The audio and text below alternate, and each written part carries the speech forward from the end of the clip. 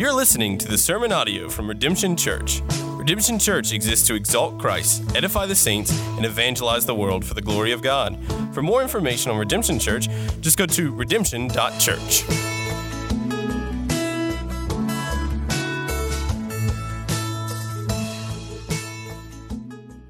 It's a joy to be able to be here in person together to worship the Lord Jesus Christ. If you are 4 and 5, you get to stay in service today. This is a fifth Sunday, and so we encourage our kids to stay in and get to hear God's word. And so we'll be praying for a fruitful time together today. And so let me invite all of us to take our Bibles and let's go to Ephesians chapter 1. We have, since the first of the year, been working through the book of Ephesians, and we are just getting started. And so we are in Ephesians chapter 1, verse 4 through 6. And what I'm going to do is I'm actually going to read this whole section of doxology and praise through verse 3 through 14. But our focal text is verse 4, 5, and 6, okay? So let's read Ephesians 1, starting in verse 3. Follow along in your Bibles. Blessed be the God and Father of our Lord Jesus Christ, who has blessed us in Christ with every spiritual blessing in the heavenly places, even as he chose us in him before the foundation of the world, that we should be holy and blameless before him. In love, he predestined us for adoption to himself as sons through Jesus Christ, according to the purpose of his will, to the praise of his glorious grace with which he has blessed us in the beloved. In him we have redemption through his blood, the forgiveness of our trespasses, according to the riches of his grace, which he lavished upon us in all wisdom and insight, making known to us the mystery of his will, according to his purpose, which he set forth in Christ as a plan for the fullness of time to unite all things in him, things in heaven and things on earth. In him we have obtained an inheritance, having been predestined according to the purpose of him who works all things according to the counsel of his will, so that we who were the first to hope in Christ might be to the praise of his glory. In him you also, when you heard the word of truth, the gospel of your salvation, and believed in him, were sealed with the promised Holy Spirit, who is the guarantee of our inheritance until we acquire possession of it, to the praise of his glory. This is the word of the Lord. Let's pray together. Father, it is our joy to be assembled on this Sunday morning to worship and to praise you. Lord, may we do today what this text commands us to do, to bless you, our God and Father of our Lord Jesus Christ. Father, as we get a glimpse from this text into the wondrous plan of redemption, particularly the Father's planning and electing of his church. Father, we pray, Lord, that we would be amazed, and Lord, that the truths of this text would do just what Paul hopes that they would do, that it would lead us to worship and to praise. So, Father, I pray that as I preach your word, that I would preach it faithfully and truthfully, and Lord, that my words would be used by the Holy Spirit to build up your church and to save those who are lost. And it's in Christ's name we pray. Amen. Amen. Let's read verse 4, 5, and 6, just to refocus on them again. Even as he chose us in him before the foundation of the world, that we should be holy and blameless before him. In love, he predestined us for adoption to himself as sons through Jesus Christ, according to the purpose of his will, to the praise of his glorious grace, with which he has blessed us in the beloved. You know, we have a lot of modern day conveniences nowadays, don't we? You've got smartphones, probably got one of those in your pocket. Hopefully it's on silence, right? You've got cars, you've got LED TV panels hanging up in your room, right? It's just remarkable how TVs have shrunken so thin, even in my own lifetime. It's remarkable. We've got microwaves that heat up food for us. You can go to the hospital, you can get a CT scan. We've got fiber optic internet with blazing speed, and we've got so many more of these modern technologies, so many that are new in our lifetimes. It blows us away. And we live our lives in such dependence on these conveniences, don't we? And we benefit from them every single day. But do you even know how they work? Do you know how they work? Most of us don't learn the sort of complex engineering of these technologies. We don't really know quite how our smartphone works in our pockets, and we're not really quite sure what a CT scan does or how it generates the image. But nevertheless, here's the thing. We don't have to understand the mechanics of the technology in order to enjoy its benefits, do we? But for those who are curious enough to crack open the device, to explore the engineering of just how does this thing work in our technological world, you will be marveled away, right, by the discoveries of the complexities and the planning of that technology that we so easily enjoy. Now, as we consider our salvation through the Lord Jesus Christ, many Christians enjoy the benefits of salvation without understanding how the triune God planned from the very foundations of the earth to accomplish it. And we're largely ignorant of exactly how God brings about this great work of salvation. And largely that's okay. We can still enjoy the benefits of salvation without understanding God's eternal plan and bringing it about. But for those who are willing to study the scriptures and learn hard truths and wrestle over the things of God, there is marvel and joy and worship that awaits us as we see God's wisdom. You know, our ignorance of the Father's election and adoption of his saints stems from really three causes in the Christian life. One is the most dangerous. One is a rejection and denial of what God's word has spoken. God's word speaks quite plainly about both election and adoption. And so to reject it and to deny it and say, God, I don't care what your word says, that is a very spiritually dangerous place to be. But some people do that. Secondly, some people have a spiritual immaturity over these matters. They just simply have never read the scriptures with enough diligence to come across what God's word plainly says. And they've never had the opportunity to wrestle with these things of election and adoption. Maybe that's you here today. Maybe you just have never studied the scriptures and really wrestled what Ephesians 1 plainly teaches us. And there's a third category, and this one also is a bit dangerous, but not as dangerous as number one. It's an unwillingness to wrestle with these complex doctrines, right? We know that God has revealed these things, but they kind of bother us and disturb us, and they make us scratch our head a little bit and wrestle. And so we would rather prefer to just remain ignorant. I'd rather not know. I'd rather not wrestle about the mysterious purposes of God. I affirm them, sure, but I don't want to think about them all that much, right? Which one are you? You see, rather than denying the doctrine, most dangerous thing, nor neglecting the doctrine, a spiritually immature thing, or ignoring the doctrine, Paul's going to lead us to consider and to celebrate this doctrine, the hidden mystery of God's eternal purpose and will. And Paul understands that if we really think about these things, we understand how God brings about our salvation, it will and it ought to lead us to worship in response. You see, theologians and philosophers over the generations of the church have sought to unravel the complexities of these doctrines. Because immediately as we begin studying them, we're going to feel the tension, that pull between God's sovereignty and human responsibility. But it's worth noting that the scripture never sees a problem between those two. It affirms both. It affirms both are true. So we find it difficult how do we resolve these two things with our finite minds? But compared to the mind of God, we are like toddlers who swipe away at our tablet, enjoying our little game, even though we do not have the ability nor the knowledge to understand how it works.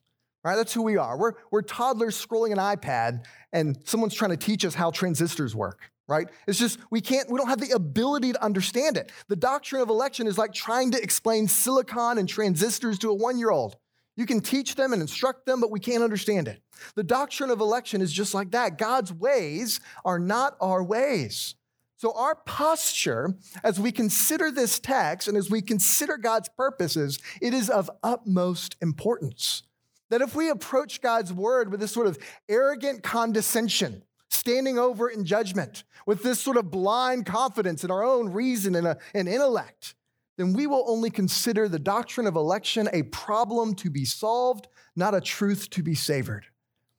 And that's not what we want to do. Paul aims in this doxology to lead us to worship, right? Remember verse 3? Blessed be the God and Father of our Lord Jesus Christ, right? As Paul is describing the inner working of God's inner Trinitarian plan before the foundation of the earth, he's bringing us into this glimpse, and it ought to lead us to worship, to praise the Lord. Paul doesn't call us to analyze these doctrines, to doubt them, to solve them, to philosophize about them, to calculate them. Instead, he calls us to celebrate the God who blesses us in Christ by his perfect and irrefutable will and purposes. So if any considerations of these doctrines, the doctrine of election, the doctrine of adoption, if it doesn't lead you to worship, then there's a major problem. So we approach this text to consider the hidden purposes of God in the Father now revealed in Christ. And we will seek to understand as best as we can the mysteries that Paul brings to our attention in Ephesians 1. But our goal in all of these considerations will be worship, to praise God for his infinite wisdom. Remember, this doxology that we've read has a Trinitarian structure to it. After the initial call of blessing in verse 3, the Father is celebrated in verses 4, 5, and 6 as the architect of redemption. The architect of redemption. He's the one planning it and purposing it. In verses 7 through 10, the Son is considered the one who achieves the work of redemption. He accomplishes it. And then in verses 11 through 14, the Spirit is emphasized as the one who applies the work of redemption and who is the assurance of the work of redemption. So today in Ephesians 1, 4, 5, and 6, we're focusing our minds on the Father who plans and designs the work of redemption from eternity past by electing and determining to adopt his church. And so we will think through the gospel. In all these sorts of ways. We're going to first think about God's election. Secondly, we'll think about God's adoption. And thirdly, today we'll think about God's praise. So that's where we're going. Let's first think through the Father's election in verse 4. Now, many outside the church find this idea of God's election, they are repulsed by it. Now, after all, it is an affront to our modern sensibilities. We idolize the autonomy of the individual and of the self-determination. And so all of this very idea of God's election is an affront to our modern sensibilities because we think the human will is ultimate. So most of us, if you've first started wrestling with these things, or if you've wrestled with them before, we often first wrestle as we read the scriptures on these matters. Some of us respond even to this text and we say, wait a second, didn't I choose God? Isn't that how it works? And of course, yes, you did. You did choose God freely and of your own volition. But if God had not chosen you before the foundation of the world, you would have never chosen him. You see, election strikes a blow to our pride and to our self-sufficiency. And while the doctrine of election is difficult to comprehend, and it does challenge so many of the assumptions that we hold as Westerners, we cannot discard God's word simply because we're uncomfortable with what it teaches or because it challenges what we believe. No, we submit to God's word and what he has revealed. Whether we want to hear it or not, God has revealed the doctrine of election to us. And everything that God tells us about himself is good news. It's good news. You see, this doctrine wasn't invented by John Calvin, Martin Luther, Augustine, or even the Apostle Paul. Instead, God has spoken to us about this doctrine in the scriptures. And the Lord has been so gracious to us to grant us as his children, as believers. He has given us an insight. He didn't have to, but he has given us an insight into the very mystery of his divine will. So therefore, we shouldn't scorn or scoff at this doctrine, nor should we ignore it as an unpleasant thought. Instead, we should be thankful to God for every aspect of his will that he chooses to disclose to us in his word, even though we admit we peer into a wondrous mystery. So let's consider carefully what Paul has to say in verse 4. I've structured our exposition of this verse around questions by which Paul answers in the text. So the first question we're going to ask is, how does God elect? How does he do it? And the answer the text gives is God elects in Christ. In Christ. Look at verse 4. Paul states in verse 4, even as he chose us in him. In him. Lots of pronouns here, that first verse. What's going on? He refers to the Father, the one who is determined to bless us, and the primary actor in the opening doxology of Ephesians in verse 3. Now, who is the us in verse 4? Well, the us becomes clearer with the prepositional phrase in him. So the him has its antecedent in verse 3, as the Father has blessed us in Christ with every spiritual blessings in the heavenly places. So the us then are those who are in Christ, meaning the church, the saints of God, those who have responded to the gospel with repentance and faith, the elect, the redeemed, right? So to make the Trinitarian connection more explicit in verse 4, you could say it this way, even as the Father chose the church in Christ. That's what this text means. Now, some will say that God only chooses the corporate body of the church, and we then have the autonomy to determine whether we will be among the assembly. But that's not sustained over the course of this doxology, nor in the rest of the book of Ephesians, nor is it validated by the rest of Scripture. God does choose a people. He chooses the assembly of the church, but that people is made up of individuals. God's election is not simply corporate, but it is individual as well. Look at the following phrase, even in the next verse. As God predestined us for adoption to himself as sons. Notice the plural. If it was merely corporate election, we might expect the author to say son. God elected one son, Israel, his people. No, but Paul says sons, meaning multiple individuals. So God's election is not only corporate, but also individual. So God adopts sons, more than one individual. So in addition, the forgiveness that Paul will talk about in just a few verses about how God redeems by his blood, we know from Scripture that forgiveness is applied individually, not just corporately. Forgiveness of sins requires every single person to repent and believe upon the Lord Jesus Christ. You cannot receive forgiveness of sin merely because you showed up today and you're part of this corporate gathering called the church. That doesn't mean you have forgiveness of sins. It requires personal, individual response to the Lord Jesus Christ. So we see that this text teaches that God has elected individuals in Christ.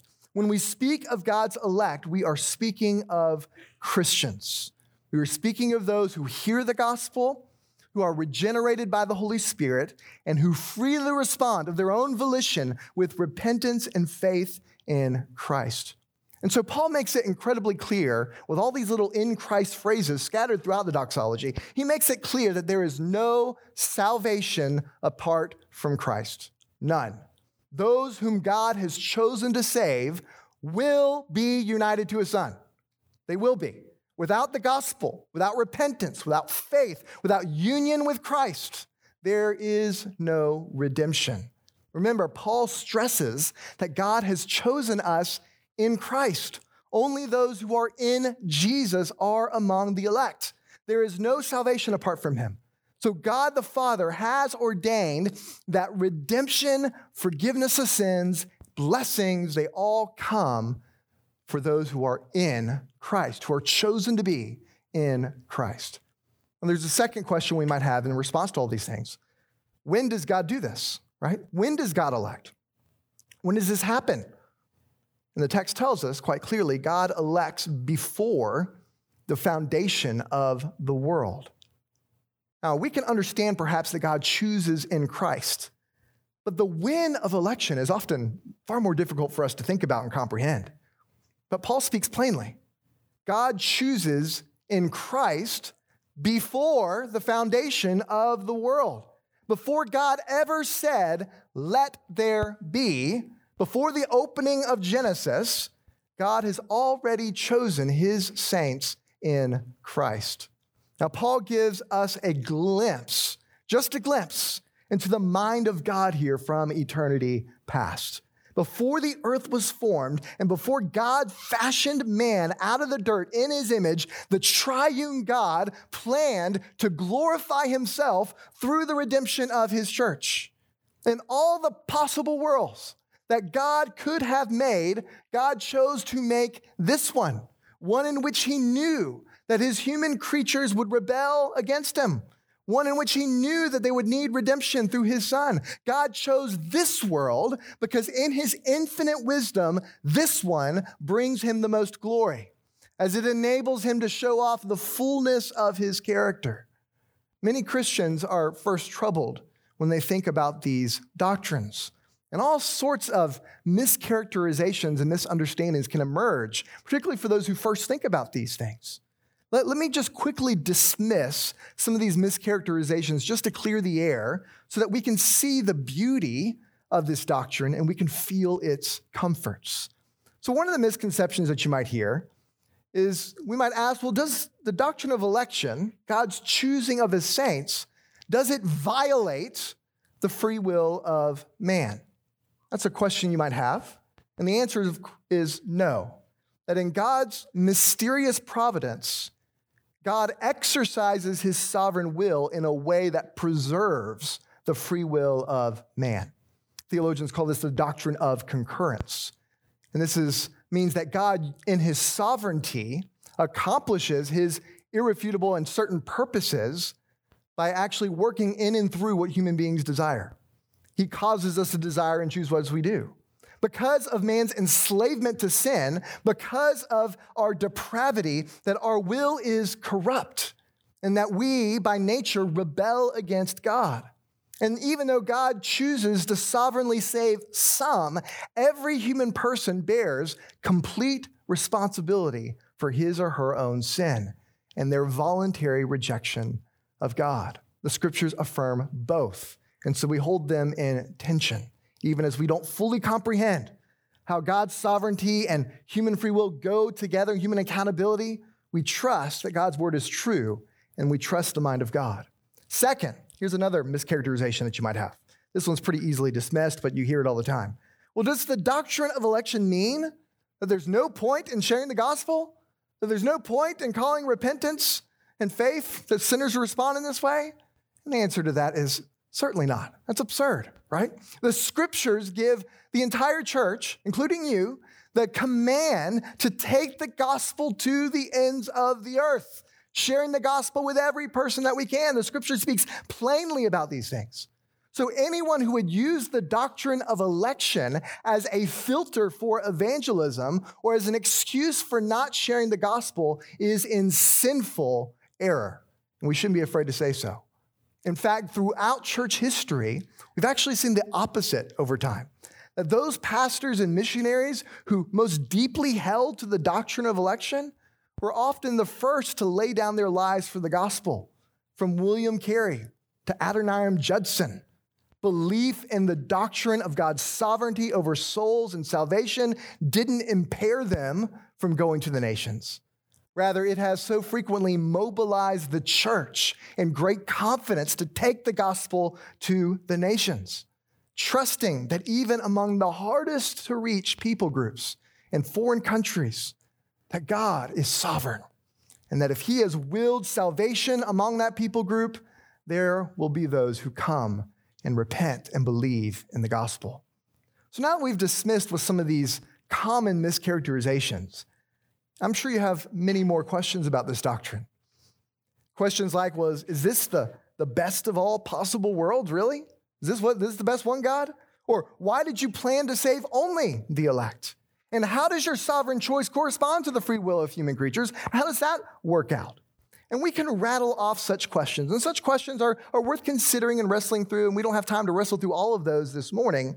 But like Paul, as he explains the doctrine of election, particularly in the most important chapter on this doctrine in Romans chapter 9, we have to realize our place. In fact, if you got your Bible, turn to Romans chapter 9. Let's read what Paul says as we think about these things. We approach them humbly, even with our questions. Go to Romans chapter 9, verse 19.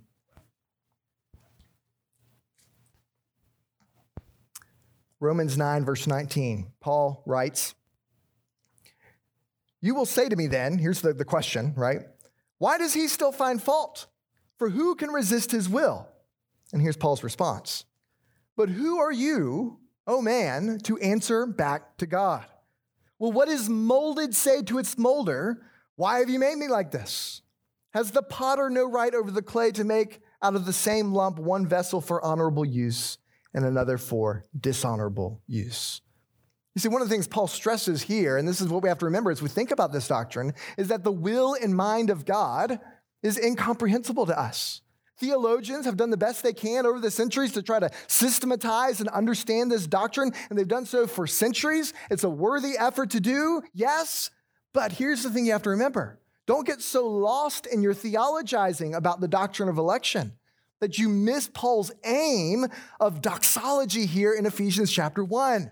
Election is not a problem to be solved, but a blessing that ought to move us to praise. This blessed God who has blessed us in Christ with every spiritual blessing has chosen to do so from the very foundations of the earth. That the doctrine of election is a comfort for the Christian, and it ought to never be a source of spiritual angst.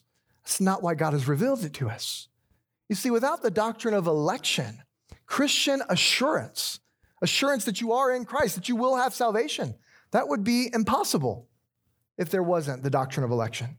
If it were not for God's sovereign decree to save me from before the foundation of the world, then I would have no hope. If staying in Christ was up to my own fickle heart, my wayward heart, or my own self-determination, then I would be deservedly damned. And so would you. But praise be to God, right? This is praise be to God that I can be secure in Christ. I can be secure in Him, not because I've chosen God, but because He has chosen me. That God, by His sovereign purposes, has determined to save me in Christ before the very foundations of the earth. Therefore, God will protect me. Not only from the darts and arrows of Satan's horde, but most dangerously from my own wicked and depraved and rebellious heart. Every spiritual blessing which God blesses me in Christ comes by His grace, His initiative, His choice, not my own. And who can thwart the will of the Lord? Who can thwart it? Who can reverse what God in heaven has determined? Who can appeal His decision and overrule it? If God has chosen to bless me in Christ, then if all hell conspired against me to drag me to its depths, the demonic horde cannot overcome the resolve of God's will. It is God who justifies, who is to condemn. God's sovereign choice of His church, it's a mysterious one. I'm not minimizing that. It's one we will never fully comprehend. But yet we can experience the blessings of this election if we would study this doctrine, the security that it might bring to our souls. And overall, it should lead us to rejoice in God's infinite wisdom, His infinite power, His infinite and lavish grace. Who is like the Lord our God, who has chosen us in Christ? Question 3, though, about the doctrine of election is why does God do it? Why does God elect? And the text tells us that God elects to make us holy and blameless before Him. To make us holy and blameless before Him. Our text not only tells us that God chooses us in Christ, but Paul also helps us see why this is God's purposes, why He planned it this way. Why does God elect? He elects so that we should be holy and blameless before Him. Now, some might say, and it's a wrong thing to say, but some might say that the doctrine of election will lead to spiritual laziness and apathy, right? This sort of easy believism, this sort of merely transactional understanding of the gospel. No, certainly not. And anyone who might rest their salvation and election on a one-time decision and not on a present, continual, and active faith, that person is spiritually deceived, and we should warn them. While the doctrine of election does give us great assurance of our salvation, not one of us will be plucked from His hand, yes and amen. But the elect of God perseveres, continues in faith until the end by the power of God. So thus Peter would warn us in 2 Peter 1:10, Peter says, be all the more diligent to confirm your calling and election. You ought not to be presumptuous over it. or we can have the confidence of our salvation in Christ. We can have true Christian assurance by the Spirit. We should never assume that we are a part of the elect just because we attended a church as a kid, or just because we grew up in a Christian home, or just because I've convinced the pastor to baptize me at a young age, right? That just doesn't mean that you are among God's people. Our text shows us what the ultimate aim of God's election is, of his choosing us in Christ. He chooses us so that we might be holy and blameless, right? That's why, as we read those words, I'm shocked by them as I look at my own life. As I look at my own life filled with struggles, with sin, as I see my own daily need of repentance, and I see how much of a sinner as I am, I ask God the question, Lord, how can I be holy and blameless before you? Holy and blameless before you. But yet that is exactly what God is doing in your life in Christ by his grace. That is his sovereign will for your life. You want a purpose statement for your life? This is it. If you are in Christ, God has elected you and saved you so that you might be holy and blameless before him.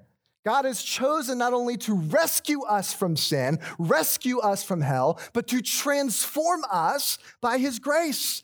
Once we are united to Christ by faith, we are sealed with the Holy Spirit, as we'll learn in this doxology. And so the Spirit of God gets to work in us, sanctifying us, helping us to put to death sin, transforming us into the new man, the new woman, putting on righteousness, putting off the flesh, and we grow in holiness day by day. And the work of sanctification never ends in the Christian life, but one day, the Spirit's work in us will be complete, and we will stand before the Lord on the day of Christ, and we will be brought before the presence of God, holy and blameless. That amazes me as I see my own sin. That one day, by God's power, by God's grace, I will stand before the Lord, justified and holy and blameless because of Christ. Notice that significant little phrase, right? This is before him. Before him. God elects us to make us fit to come into his presence. That in our wretchedness and sin, we are unworthy to come before him. We don't deserve to be there. We ought to respond as we see our sin before a holy God. We respond like Isaiah the prophet, woe is me. But yet, by the Father's grace and wisdom and purposes, the Father's choosing, by the Son's deliverance, by the Spirit's ongoing work of transformation, God is making his elect fit for heaven. He is sanctifying us. That if you are united in Christ, let me ask you that question. Are you being made more fit for heaven day by day? God has chosen you for this purpose. This is why you live. Not to have a big house, not to have a hefty paycheck, not to have a comfortable life filled with leisure. No, God has chosen you to be holy and blameless before him. Church, you have been called to holiness. This is our calling. Therefore, may we commit to growing in this holiness. May it be the priority of our lives to live for God, to live for his kingdom, and to be more fit for it. So as we grow in holiness, we ought to strive to grow in obedience, living for the gospel, proclaiming the gospel to the world, being increased in the fruit of the Spirit and in faithfulness. And so may the Lord, by his sovereign power, by his Spirit, may he hasten this work of sanctification in your life and in mine. And the blessings continue. If you are in Christ, not only has God chosen you, not only has he elected you, but he has also adopted you. And that leads to the second point, the Father's adoption. As we consider God's adoption of his children, we're going to look at each of these phrases as well, just like we did in verse 4, which helps us understand the nature of God's adoption. So we will ask the question, and then we'll hear God's answer from his word. First question, why does God adopt? Why does he do it? And the answer is God adopts in love. He adopts in love. Remember, Ephesians 1, 3 through 14 is one big, very long sentence. And our English translations break up this long sentence in order to make it a little bit more readable for us. So in the ESV, if you have the English Standard Version, we have a new sentence starting with the phrase, in love. But in the original language, it's sort of unclear which phrase in love is modifying? Is it modifying verse 4 or verse 5? We're not entirely sure. Either way, it does perfectly connect the Father's election and the Father's adoption. And so the phrase helps us understand the posture of the Father's heart as he plans this work, as he elects, and as he adopts. He does so in love. In love. Love is what compels him to act. He is generous in heart. He is longing to share his goodness with his human creatures. He desires to lavish his people with his grace. And this is really good news because God's election of his saints, it's no mere mechanical operation. The glorious plan of redemption is not an assembly line for God's glory. It is not a factory, but it is a family. A family. And how marvelous is this, right? That as the church, we are no mere byproduct of God's output of self-glorification. No, all of God's actions are motivated by his love. That he chooses us in Christ because he loves those whom he's chosen. He loves them. He longs for you, to bring you and to make you holy, to make you blameless before him. He wants to bring us into his presence because God desires in love to do good to you, blessing you with every spiritual blessing in Christ. And so it is in that love that he chooses to adopt you as his son or as his daughter. God is love, and it is his love that compels him to act, to adopt his children. Now, question 2, when does God adopt? And again, we see here that God adopts without conditions. He adopts without conditions. Here, Paul bridges the doctrine of election with the blessing of adoption. Look at what the text says in verse 5, that he predestined us for adoption. He predestined us for adoption. The word predestined, it ought not to make us squirm. It's good news. Predestined simply means to decide beforehand. So grounded with verse 4, the meaning becomes really clear as we look at these two verses together. That God chose to adopt us in his family before the earth existed. That he predestined us to something. And what did he decide beforehand for us? He decided that he would adopt us, that we would be his sons, that we would be his daughters.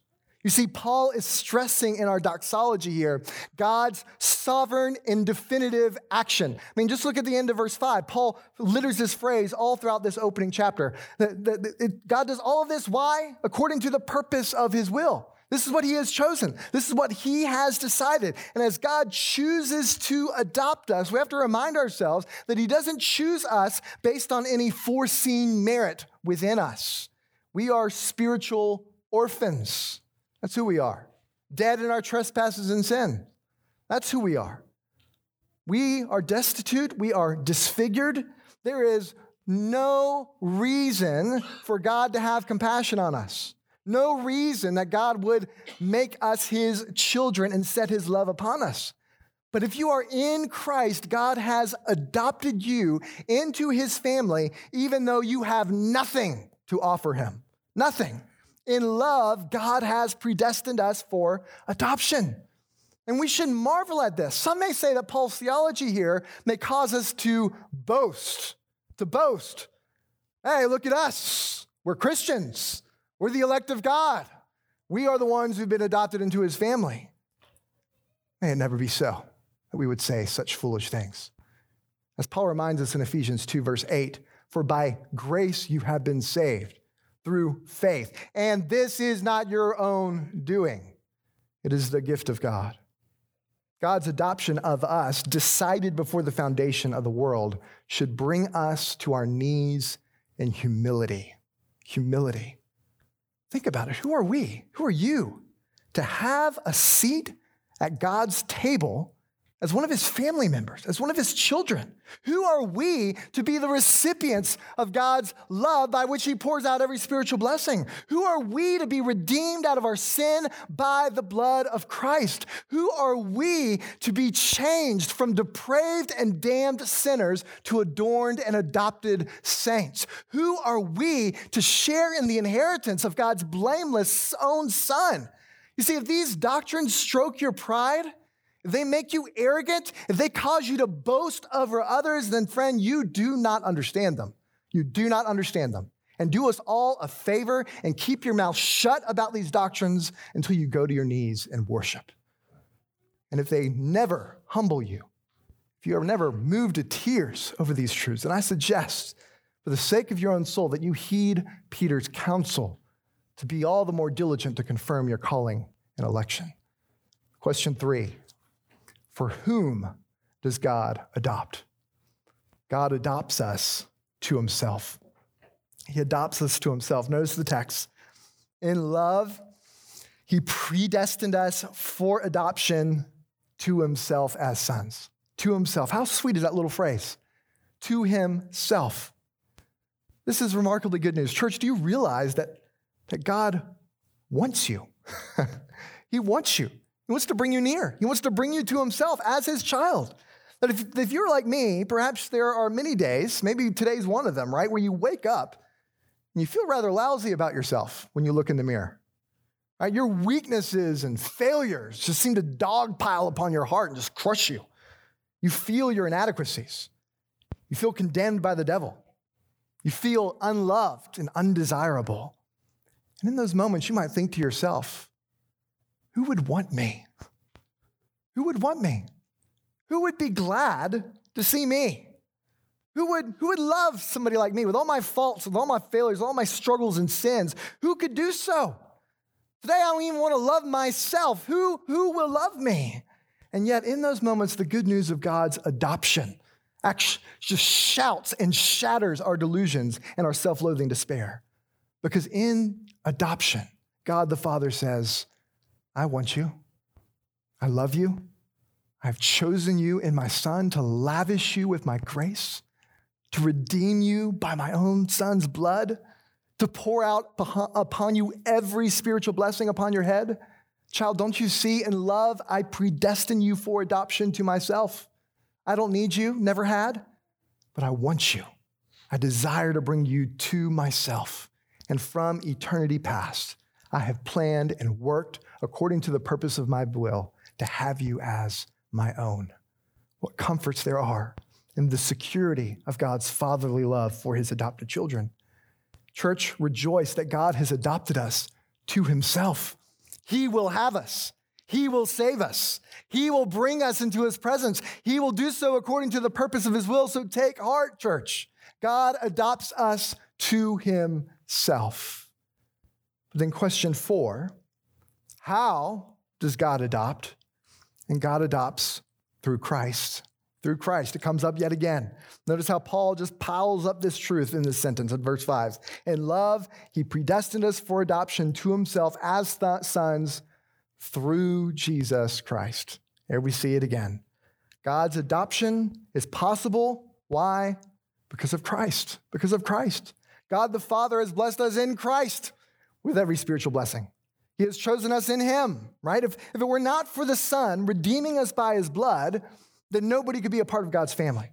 Our adoption is only possible because of what Jesus has accomplished for us. The blood of Christ was the price of our redemption and our adoption.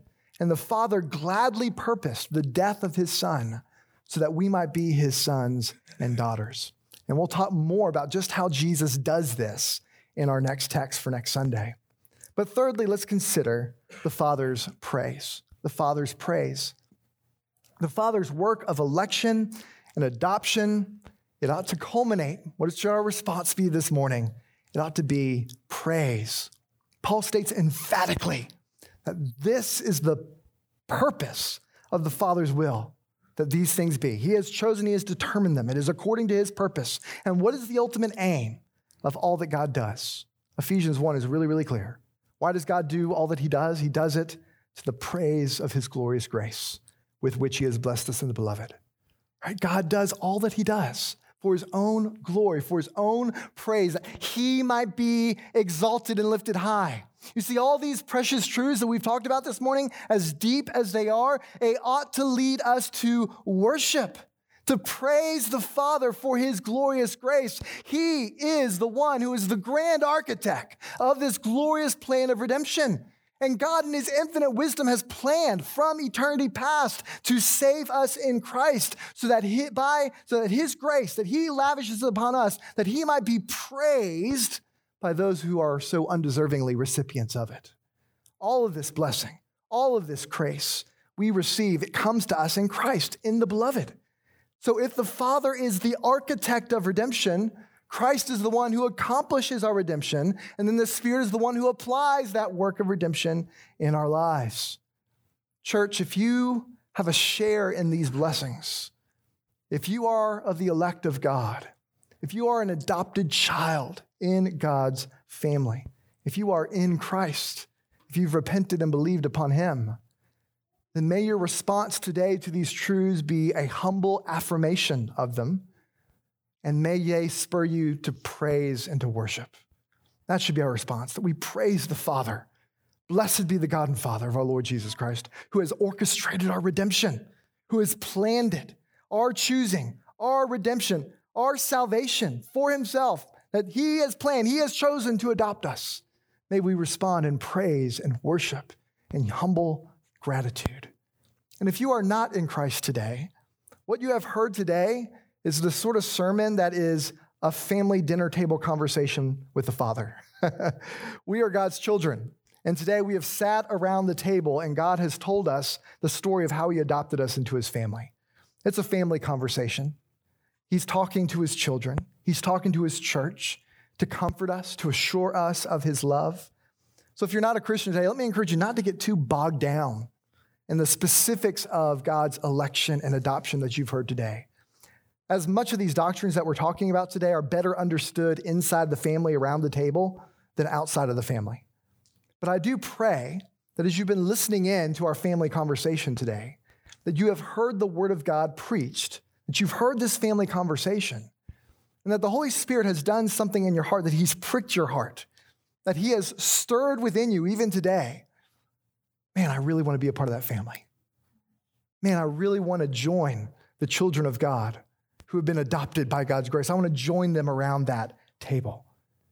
So you might ask the question, how can I be forgiven of sins? How can I be reconciled to God? How can I share in all of these blessings that you've been talking about today, that this text talks about? And it's pretty simple, really. Humble yourself before God, confess your sin to God, and confess how undeserved you are to be a recipient of his love, and then turn from your sin and your wickedness and put your faith in the beloved, in Jesus Christ, the one who pays the penalty and forgives us of our sins. You see, all the blessings of God that we've described come through Christ. We've seen it over and over again, even in these just few verses. We've seen it over and again. They all come through Jesus. So friend, if you're outside of the family today, you can be a part of the family. We would love to have you. We pray that today that you would turn from your sins and put your faith in Jesus Christ. And here's the good news. You will be forgiven. You will be forgiven, and you will be adopted as a child of God. And by God's grace, today, may you no longer be a distant observer to God's redemption, but may you join us, an assembly of redeemed sinners, chosen and adopted by God in Christ, to the praise of his glorious grace. Let's pray together. Lord Jesus, as we come together this morning, we confess that so much of what we have studied from this text, we only understand a little. Father, that the brightest among us can only understand just a small fraction of your infinite purposes that you've revealed in your word. But Lord, yet we believe that your word is good, that it is true. And Lord, we believe, just as your word has says, that you have chosen us in Christ before the foundation of the world, that we should be holy and blameless before him. Lord, we believe that in love you predestined us for adoption to yourself as sons through Jesus Christ. Lord, we believe your word is true. And so, Father, as we as Christians today, as your children, as we have heard our adoption story, Lord, I pray, Lord, that we would respond today in worship and gladness and joy and praise. And Lord, may we bring you glory as your children as we celebrate and cherish your love that you have so lavishly poured out upon us. But Father, I do pray for those who are outside of this family today, who have yet to be brought into the family of God. I pray God, that by your mercy and by your power, Lord, that you would soften hearts. And Lord, that you would lead those who are sinners, who are orphans, that they might repent of their sin and so put their faith in Jesus Christ today. And so become one of your own children, God. Lord, we pray that you would save today. And so, Lord, we pray that we would be bold in proclaiming this gospel and sharing this gospel with the world. Lord, we love you. And Lord, as we respond to this word this morning, Lord, may you receive all glory and all praise from your people. And it's in Jesus' name we pray. Amen. Amen.